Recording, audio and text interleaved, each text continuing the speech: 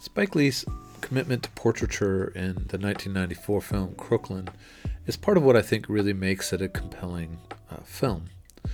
Instead of Spike Lee getting caught up in the, how should girls and women understand each other in relation, how do boys and girls function differently in families, how do boys and men relate to the girls and women in their lives inside and outside the home. Instead of Spike Lee getting caught up in some sort of discourse about gender roles and identity formation, I think that Spike Lee sidesteps all of that in really important ways in Crooklyn by simply making it a portrait, by simply trying to capture something in a place in a particular moment in time. And that something is really the other side of what's operated on the edges or even at the center, but in a muted fashion in his previous films and their concern with masculine identity formation.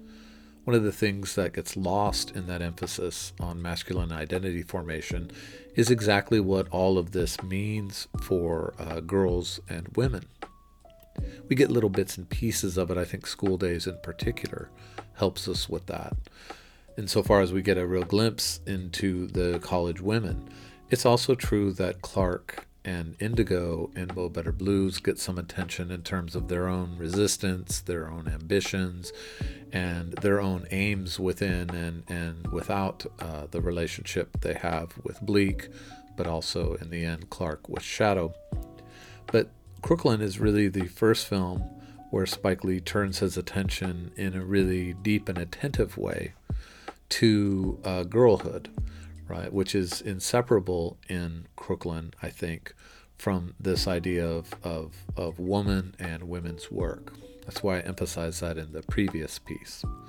To be sure, She's Gotta Have It is a story about a woman, but I think that film is a little bit less mature and thoughtful. And I don't mean mature and thoughtful as a criticism necessarily of the voice in She's Gotta Have It, whatever one thinks of the film aside, but simply to say that what Spike Lee is doing in Crooklyn is really trying to understand the development of black girlhood from the perspective of a black girl inside one family, but with depth and insight that come, I think, really from seeing it in the perspective of adults, right?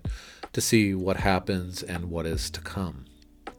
I think the autobiographical or biographical elements of Crooklyn are really important here.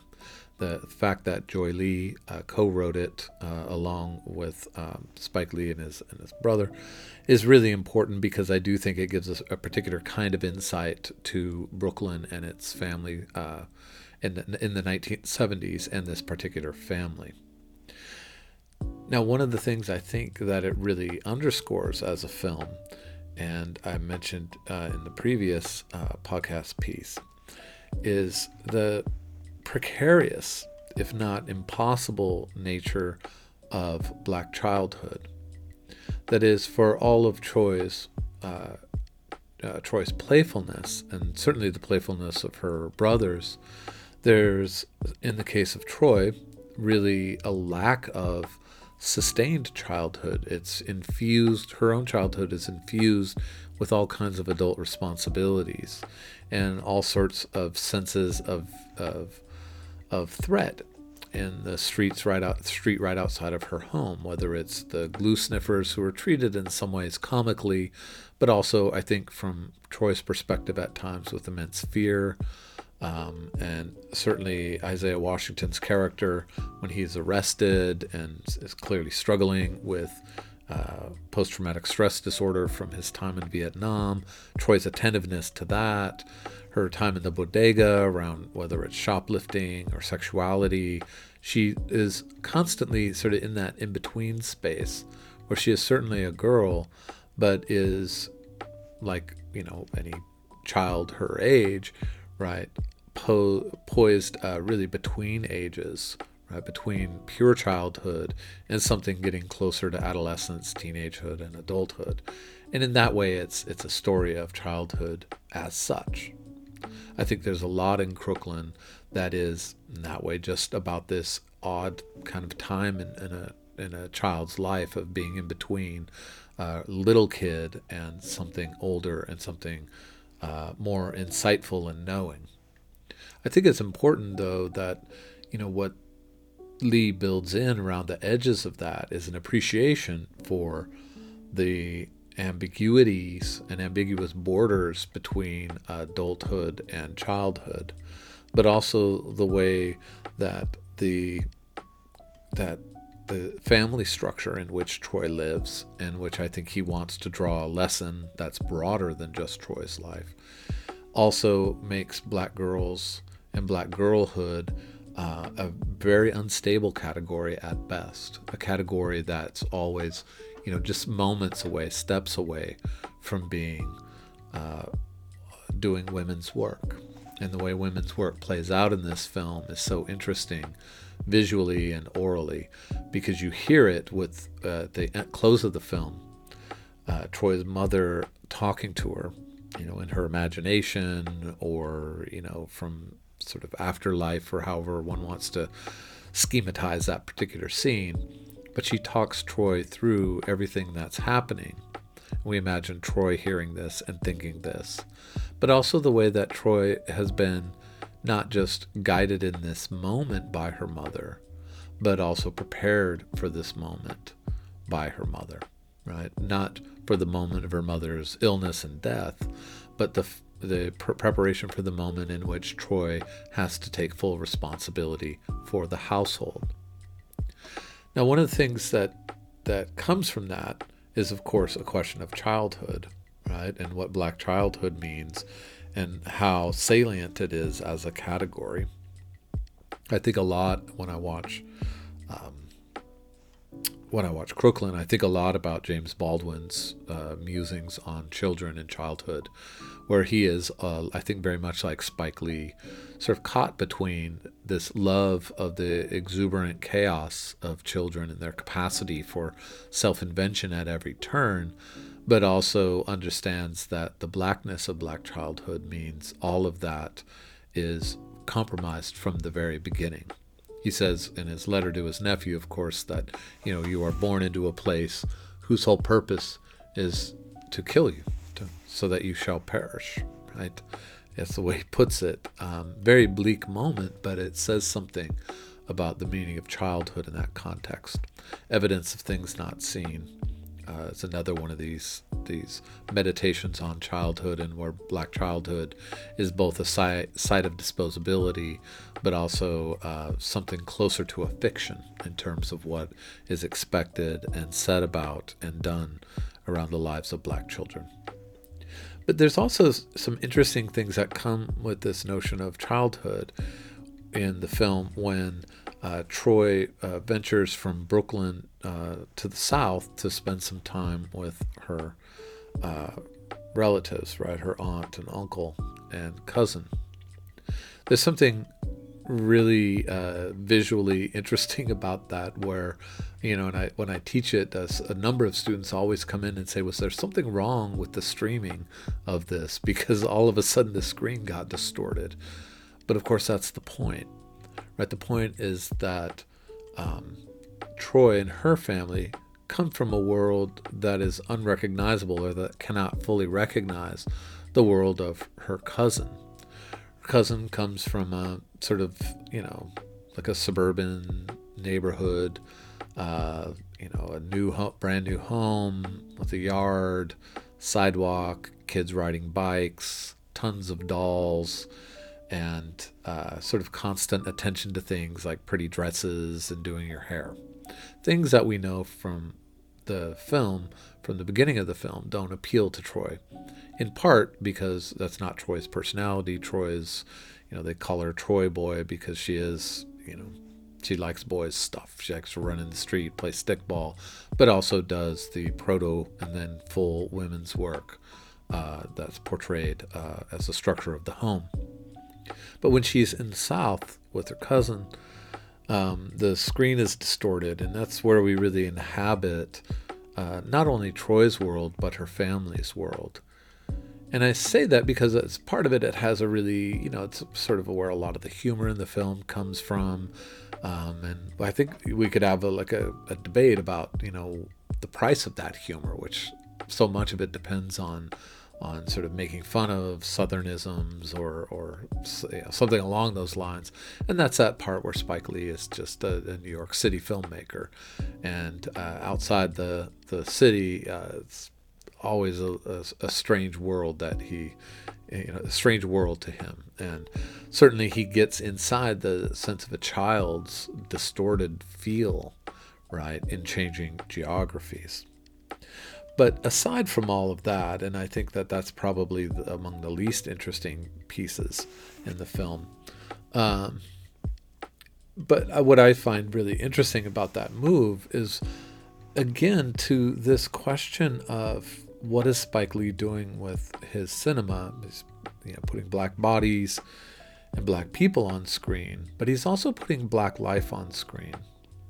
And I like that, for all of Lee's attention to New York City and, the HBCU campus, but mostly, New York City in his early films, he doesn't simply reduce all of black life to New York City. I think he's a New York City filmmaker, and that's why the South is distorted and mysterious and sort of out of focus, and everything's different, right, when seen through Troy's eyes, which I think are Spike Lee's eyes. But more than that, I think what Spike Lee is trying to do in Crooklyn is with humor, but also inhabiting that sort of distorted feeling of a child outside their element. He's trying to underscore the diversity of black life. He really emphasizes so much of that in his New York City films. If you think about the lives of Bleak and Shadow and Clark in Harlem, and that the sort of middle class, upper middle class sort of feeling of the music scene. Contrast that with a working class, working poor neighborhood of Do the Right Thing. It really stands in contrast to Mo Better Blues. But also, the class structure inside of School Days. And we get that again in Crooklyn when they journey south. And I like that. I also like that Spike Lee owns it as, this is very foreign to me, and I don't really know how to get my footing here. But that this, again, in the mode of portraiture, this is an experience of African Americans whose families have scattered, in this case across the eastern seaboard, right, to live in very different places with very different values and very different habits. It underscores that for all of the familiarity viewers of Spike Lee's films might have with the world portrayed in Crooklyn, in the borough of Brooklyn, that family is a distinctive kind of family. They're bohemian, right? The difference between, how Troy's mother wears her hair and how, Troy wears her hair, and the way the mother and daughter wear their hair in the South. And that's one of these ways of signifying at the visual level, but also at the deep affective and really value-laden level, the kinds of things that her family, Troy's family, has that is distinctive, right? Even if it is familiar to Spike Lee, and I think he wants it to be familiar for a lot of viewers. And so, for me, what's not adventurous about Crooklyn, that is adventurous about some of his previous films, is the different kinds of black bodies he puts on screen. I think that Crooklyn is just visually not adventurous and doesn't really have that as a task. But his portrait of black people and black life is where he's trying to expand some of that sense of diversity and some of that sense of the textured differences that come with not only the way people look, but the way they speak, the way they move, and the kinds of things that they find comfortable and uncomfortable. Really so much of it's humor, but really the way Troy feels such discomfort with the femininity of her cousin's home is not just about Troy as a not particularly, what would you call it, like a girly girl or something like that. It's not really just about that. I think it's much more about the bohemian character of a particular corner of New York City and the different kinds of black people that world produces, right? That's not a class difference. That's really a cultural difference inside the same racial identity. And I think always for me, there's a question, not an easy one in this particular film, is what is the moral of the film? Like, what is Spike Lee trying to get us to take away from the film, or how does he want us to walk away from the film thinking and feeling? This is, I think, is actually quite complicated in Crooklyn because it's in the mode of portraiture. But as always with Spike Lee, I think it comes down to music, and what does he capture in terms of the ethics and morality of the film, the ethical and moral core of the film, how we ought to walk away from it, how is that embedded in the music? And I think the song Ooh Child is absolutely that, right? It's the ethical and moral core of the film, not as something that judges good or bad, right? This is not a film even in the interrogative mode that way. It's not really asking questions. It is rather just simply making a portrait.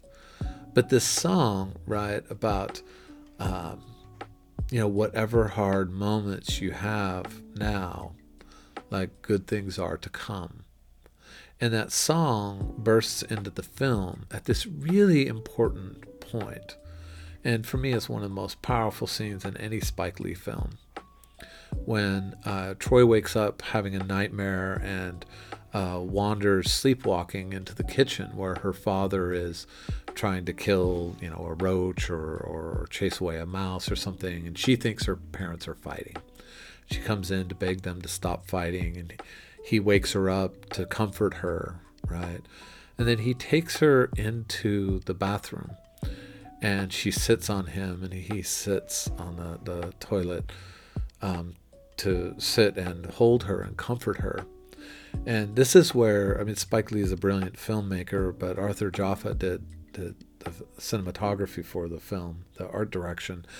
And this is one of those shots that is so incredible. It's in a tight, small space.